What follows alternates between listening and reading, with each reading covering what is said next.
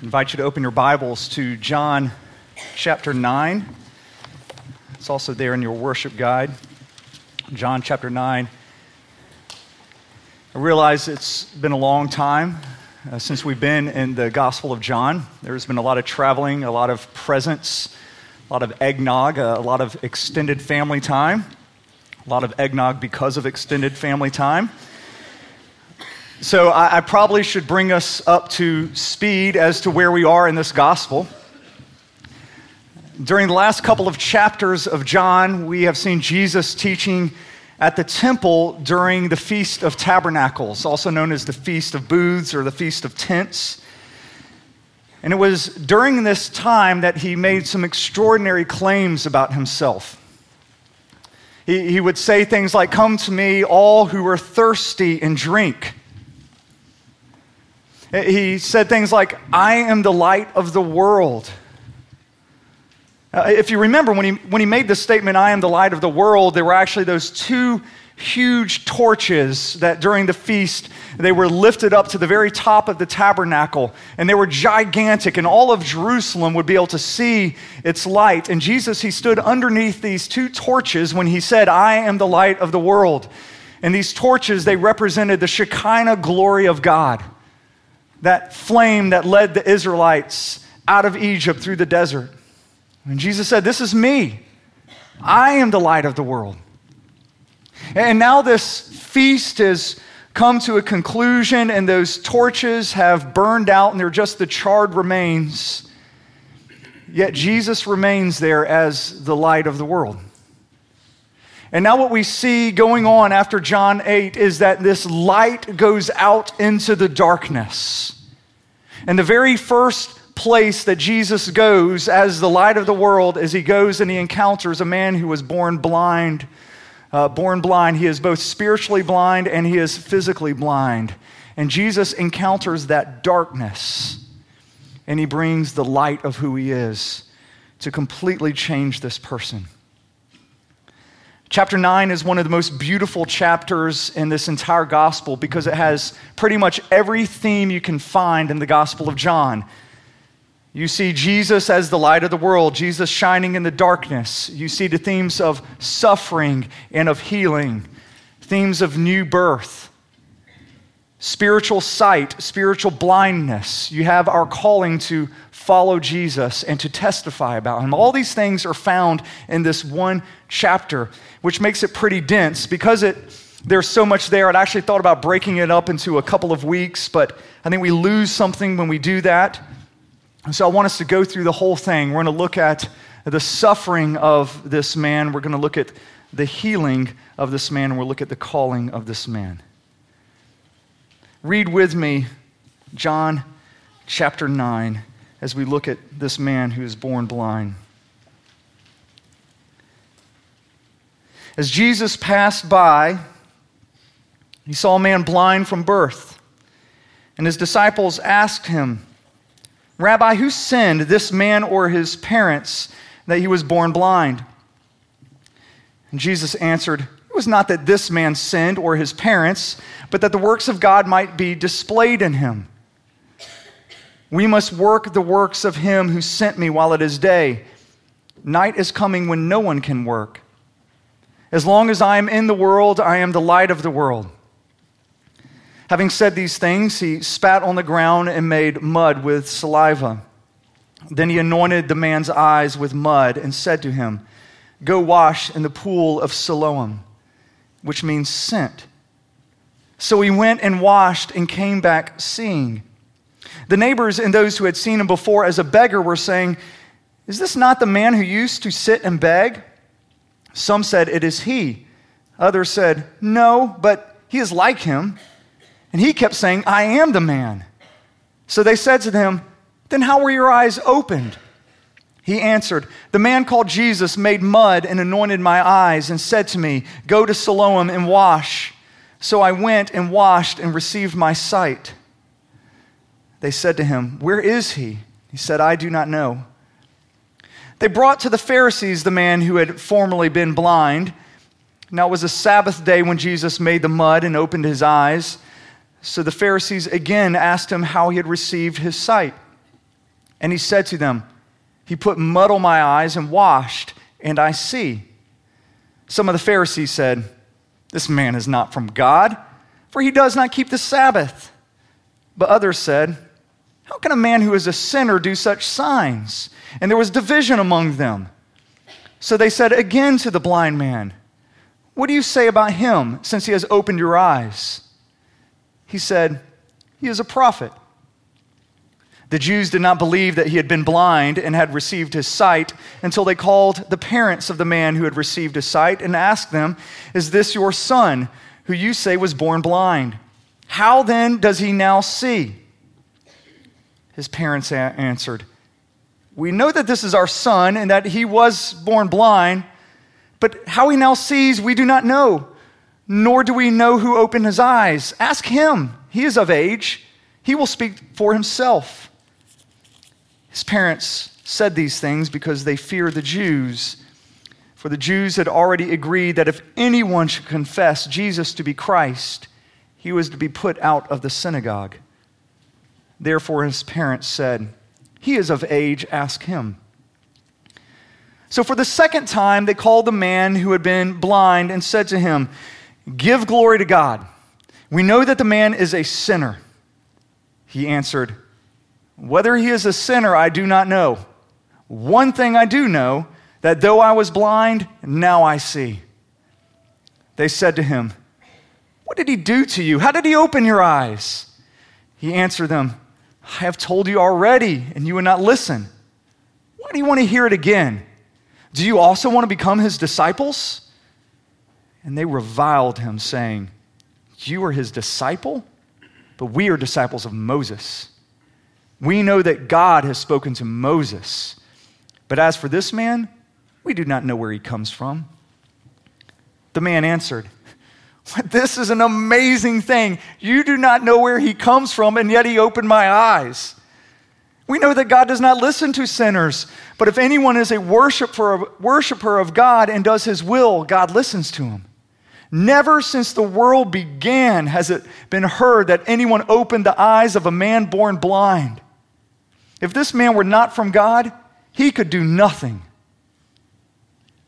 They answered him, "You were born in utter sin, and would you teach us?" And they cast him out. Jesus heard that they had cast him out, and having found him, he said, "Do you believe in the Son of Man?" He answered, "And who is he, sir, that I may believe in him?" Jesus said to him, "You have seen him, and it is he who is speaking to you." He said, "Lord, I believe," and he worshiped him. Jesus said, "For judgment I came into this world, that those who do not see may see, and that those who see may become blind." Some of the Pharisees near him heard these things and said to him, "Are we also blind?" Jesus said to them, "If you were blind, you would have no guilt. But now that you say we see, your guilt remains." This is the word of the Lord. Pray with me. Our Father, we ask that you honor the reading of your word, and that you would open up our eyes to see the truth that you have before us, that you would open up our eyes to see Jesus. I pray that my words would fall to the ground and blow away and not be remembered anymore. But Lord, may your words remain, and may they change us. And we pray this in the strong name of Jesus. Amen. As Jesus is leaving the temple, he sees a man that has been born blind. He's been blind since birth. And his disciples do what probably any person here would do when they see somebody suffering. They ask the question, why? For all of time, man has been desperate for this answer to try to determine the why behind suffering. Because we believe everything has a cause and an effect. And here the effect is a man who is born blind. So now the question is, what caused this?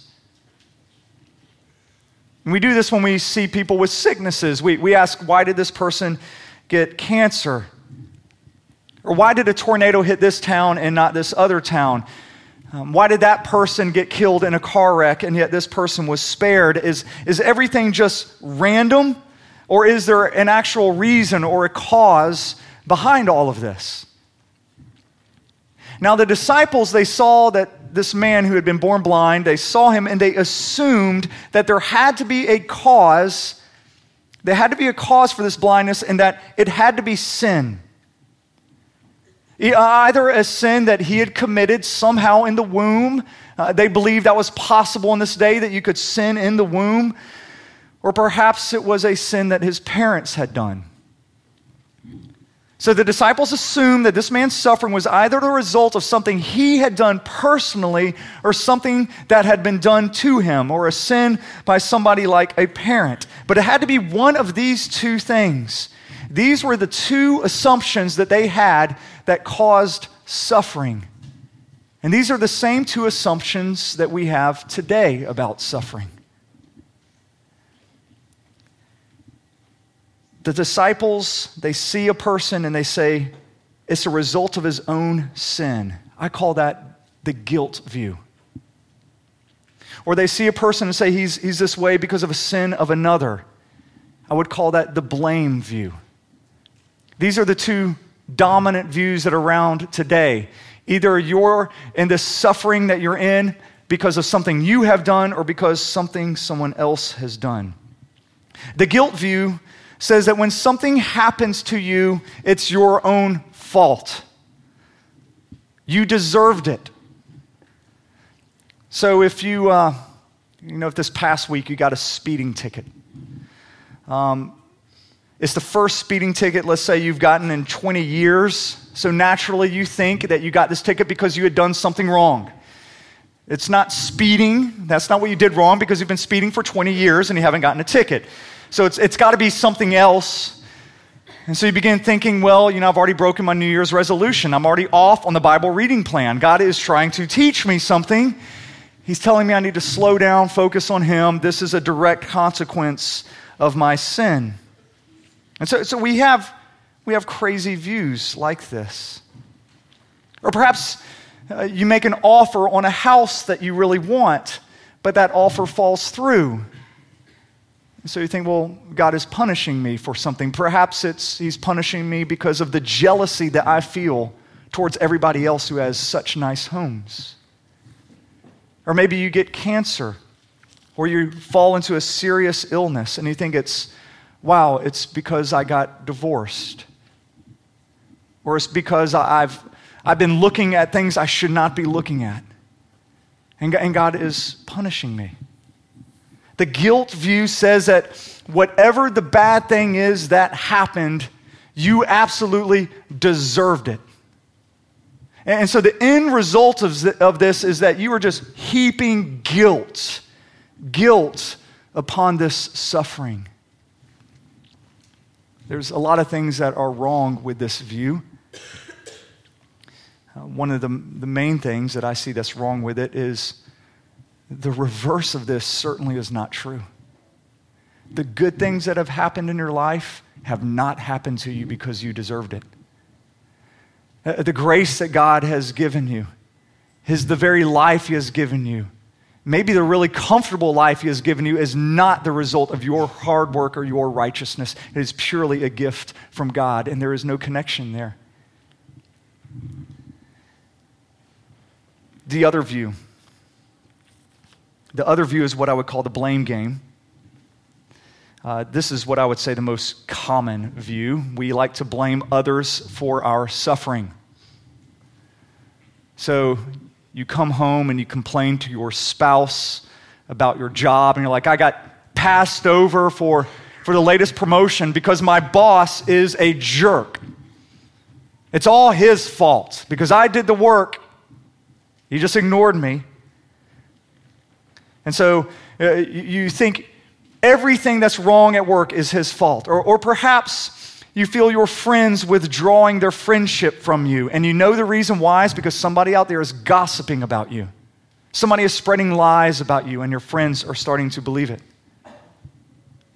It's easy to blame others for our suffering. In particular, we like to blame our parents. We believe still today that our suffering, much of it, is the result of our parents. Blaming parents was fashionable 2,000 years ago, and it's still around today. It's not a modern thought. If you have kids, you understand this right off the bat, because kids think you are responsible for every one of their failures and all of their unhappiness. And so if I were to let one of my children watch cartoons, and then if I were to give them some kind of sweet treat to eat, and they were to complain later, they would still say, "Dad, I'm unhappy because you never let me do what I want to do." I'm the source of their unhappiness. And it could be some big things. It could be as little as I didn't cut the crust, off of their sandwich. And therefore, they had a miserable day, and it's your fault. We do this when we're children. But here's the thing, we never outgrow it. For instance, some of you might be really quick to anger. As a result, you just kind of say things in an instant in anger, and you have hurt a lot of people. You have destroyed a lot of friendships because of that. And each time you don't look to yourself and blame yourself, you blame your dad, who was quick to anger and used to always unleash it on you. I got that from him. I'm in this boat because of him. Perhaps if you can't get a good job, you think it's because your parents never really encouraged or affirmed you enough. You didn't have the confidence you needed. Or perhaps if you lost a job, it's because your parents coddled you and affirmed you and encouraged you too much when you shouldn't have been encouraged. But it's their fault. Maybe the reason you struggle with intimacy or you have trust issues, all because your parents got divorced. Their sin is why you're struggling with what you're doing now. We still blame our parents for our suffering. So we have this guilt view of suffering. We have this blame view of suffering. What does Jesus say about this man's suffering? Is this man blind because of his own sin or because of someone else's? Let me just say that this is an important question because all of you are in one of two places in life. You are either leaving suffering or about to enter into suffering. That's what life is. You're either just coming out of it or you're just about to come in it. But suffering is going to mark your life. And so you need to have a theological understanding of suffering and what you're to do when it comes. You don't start choking and then try to learn about the Heimlich, all right? You come and you read and you understand the Heimlich, so when it comes time when you choke, you know what to do. You got to have a theological understanding of suffering for when it comes. Jesus answers the question of suffering in verse 3. Jesus answered, "It was not this man's sin or his parents, but that the works of God might be displayed in him." Now notice that Jesus does not give the disciples the cause for this man's suffering. He doesn't tell them the cause of it. All he tells them is the purpose behind it. Jesus is telling us, don't look for the cause of our suffering, look for the purpose in our suffering.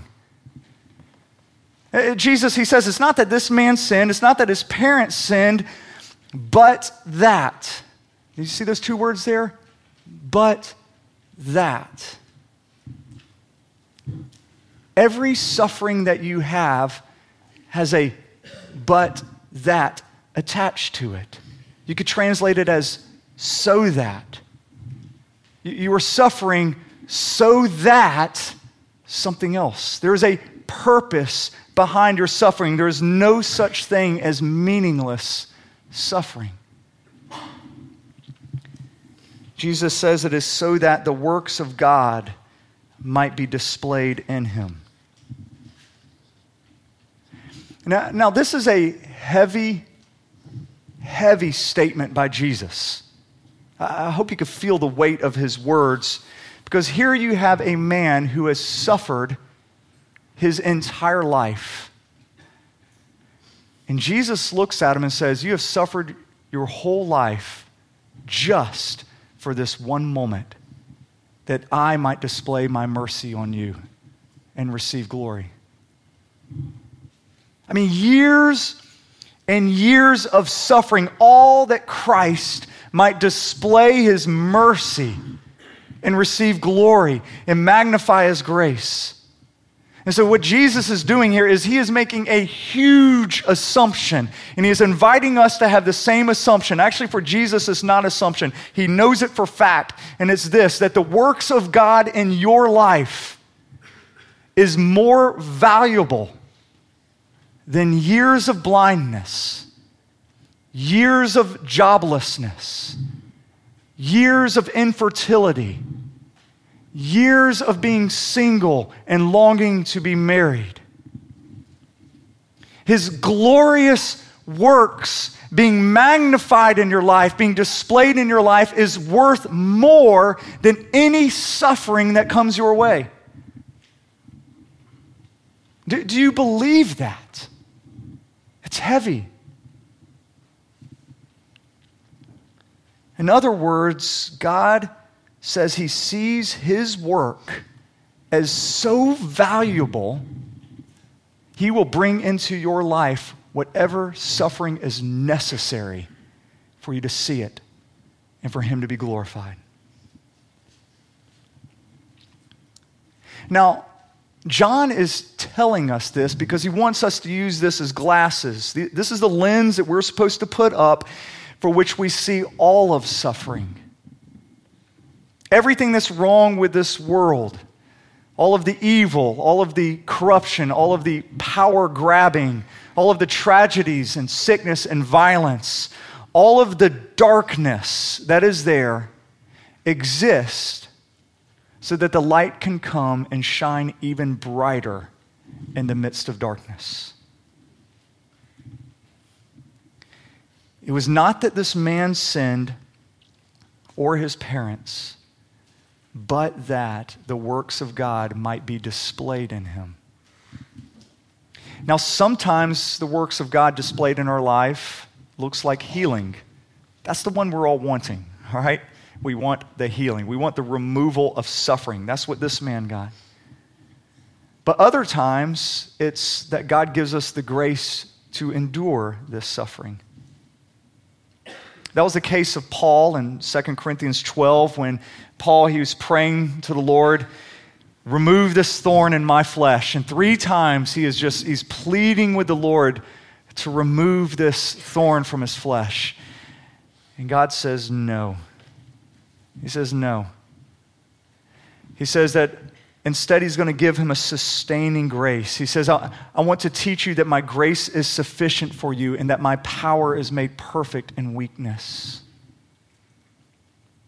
And so whether God deals with our suffering by removing it or whether God deals with our suffering by giving us the grace to endure it, we're not to look at the cause itself of the suffering. We don't look at the past causes.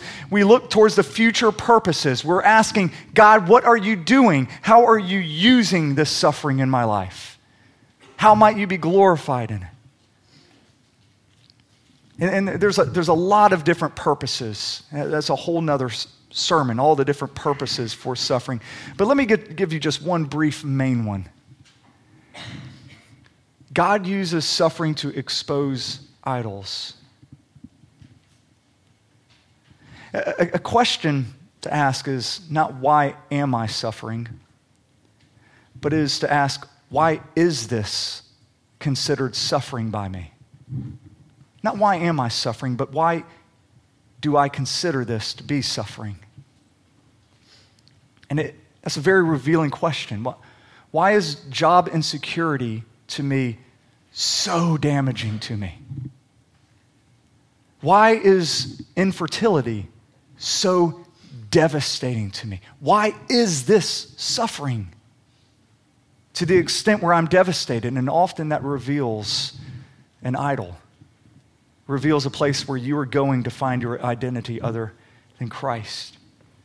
And therefore, that suffering is a tremendous grace because it will teach you the work of God in your life. For this blind man in this story, the work of God displayed in his life is going to result in immediate healing. I want you to notice this man does not seek healing. He doesn't ask for it. He doesn't show any belief or faith in Christ when he receives it. Jesus just simply decides to heal him.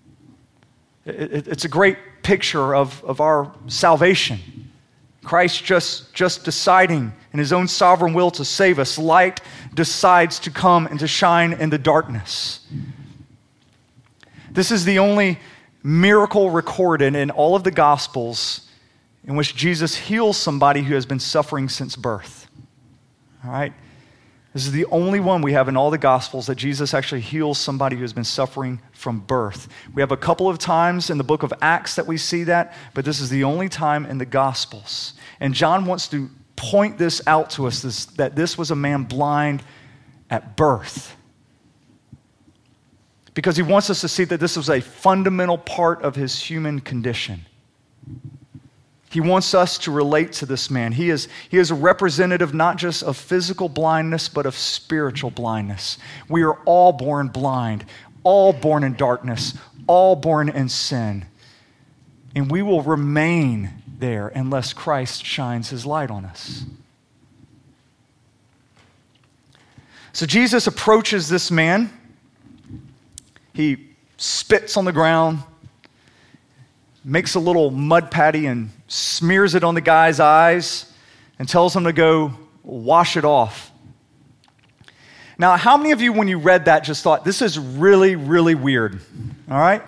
I mean, I've been studying this for a while, and every time I just think, this is bizarre. It's weird. Usually, Jesus would just say things like, be healed, or your faith has made you well. Perhaps there's times that he would reach out and touch you and you would be made well. But I mean, you don't see him spitting on the ground, making mud and smearing it in a person's eyes and telling him to go wash it off. It's just highly unusual. So it begs the question, why? Why does Jesus heal the person this way? Let me just say, I've studied this a lot, and I can honestly say I have no idea.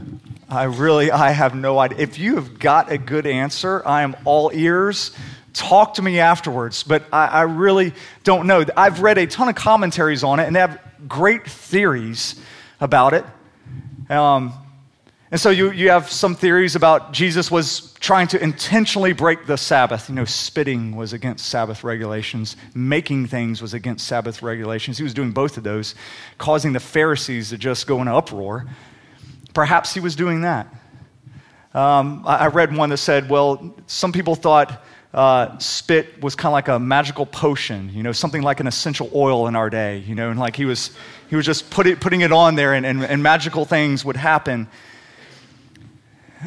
One of the favorite things that I've heard, and I really do like this, is it goes back to Genesis.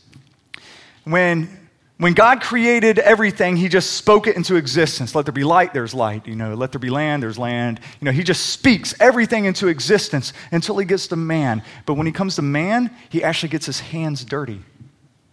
He grabs the dirt and he fashions it and he makes a man. And so it's possibly here, that's what Jesus is alluding to. He is making a new creation. This is a new birth. This is a new man. And I'll read that and like, man, I really like that one. I kind of want to go with that one. But it's just a theory. You can't really say for sure. So I really don't know the why, but I can tell you the result. What we do know is this. Jesus healed this man in such a way that this man would not be able to see who did it. He couldn't see who healed him. This man, with this mud in his eyes, has to awkwardly try to find the pool of Siloam. He's just kind of walking through the streets. It had to be incredibly awkward for him to do so, incredibly difficult. And by the time he gets there and he washes off the mud and then he could see, Jesus is already left. He's nowhere around. So apparently, although Jesus wanted to heal this man, he did not want this man to know who he fully was yet. Jesus, he revealed just enough of himself to this man to produce faith, but then he hid just enough of himself to where this man still needs faith. He's producing faith in this man. I think this is really important. As a matter of fact, the more and more I read this and have thought about it, I think this is one of the main reasons that Jesus healed the man this way. Now this man is going to have to testify about Jesus without knowing who Jesus fully is. And what you're actually going to see as we read the rest of the story is that this man's faith and his knowledge of Jesus is going to grow more and more every time he testifies. And I think this is one of the points of the story. Jesus tells him to go wash in the pool of Siloam, which means the pool of sent, or you could translate it the pool of missionary. John makes it a point to translate that for us because it's essential to understanding what's happening. This man is essentially being baptized in the pool of sent, or the pool of missionary, because this is exactly what he's being called to do. Jesus is calling him to do what he's done. Jesus has lived the ultimate sent life, and now this man is to live a sent life. He must testify about Jesus from the start, even though he doesn't have a full understanding of who Jesus is. His theology isn't the best, his doctrine is weak, his soteriology is pretty off, but he can speak to what he knows. He says, hey, I used to be like this, but now I'm a completely different person. That's his testimony. You see it in verse 25. I love verse 25. When he's called before these religious leaders to testify, and they say, hey, we know Jesus is a sinner. What do you think? And he responds, well, whether Jesus is a sinner or not, I do not know. Now that is terrible theology, okay? Whether Jesus is a sinner, I do not know. You learn that in Sunday School 101. First day in Sunday school, they teach you Jesus is sinless. He's the spotless lamb. You know, he's the perfect sacrifice for us. You learn this right at the start. This guy doesn't have a basic knowledge of who Jesus is. Yet, look what he says. But the one thing I do know, I was blind, but now I see. I have been utterly transformed by my encounter with Jesus. That's my testimony. Jesus set up this miracle in such a way where this man would have to immediately begin testifying about him without much knowledge about him. But I want you to notice that the knowledge is going to keep growing. It's going to keep growing every time he shares his faith. And so in verse 11, when this man is telling his neighbors about what happened, he just calls Jesus a man. A man came and did this to me. In verse 17, when he is telling the Pharisees about what happened, he calls Jesus a prophet. In verse 27, he calls himself a disciple of Jesus. In verse 33, when he's called to testify once again, he says that Jesus has to be sent from God. By the time we get to verse 35 or 37, he believes that Jesus now carries the divine title of the Son of Man. And by the end of verse 38, he's bowing down and worshiping him. Do you see the progression here? No new knowledge is being given him. He is simply testifying that I had an encounter with Jesus and he changed me. And then Jesus goes from a man, he goes to a prophet, he goes to now I am a disciple following him, to now he is sent from God, now he is the Son of Man, and now I am bowing down in worship. all from just being faithful to testify about his encounter with the risen Lord, or with the Lord. As Christians, we are called to live a sent life. Every person in this room is a missionary. Everybody is called on to testify about what Jesus has done in their life, how Jesus has changed them. And so I ask the question, if you're not doing this, what are you waiting for? Are you waiting for more knowledge? You haven't quite made it through Wayne Grudem's systematic theology. Once you finally get through that, you're going to feel pretty equipped to now go share. I'm not saying that is unimportant. Please dig in. But you don't need to wait before you start testifying to what the Lord has done. You can at least tell people, I once was blind, but now I see. I once was dead in my sins, but now I'm alive. I once was bogged down in despair, but now I have joy. I once was incredibly materialistic, but now God has given me a generous heart. I once had a heart full of bitterness, but now I have a heart full of thankfulness. I once had a heart that was prone to anger, but now I have a heart that loves and forgives. I once was full of anxiety, but now I have peace. And all of this has come about because of Jesus. We can all do that. We're all called to do that. Now realize that sharing your faith is not something that is always easy to do. Often it will come at a price.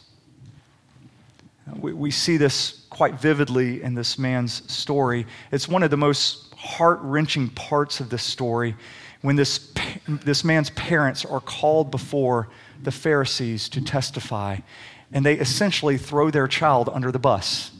That's what they do.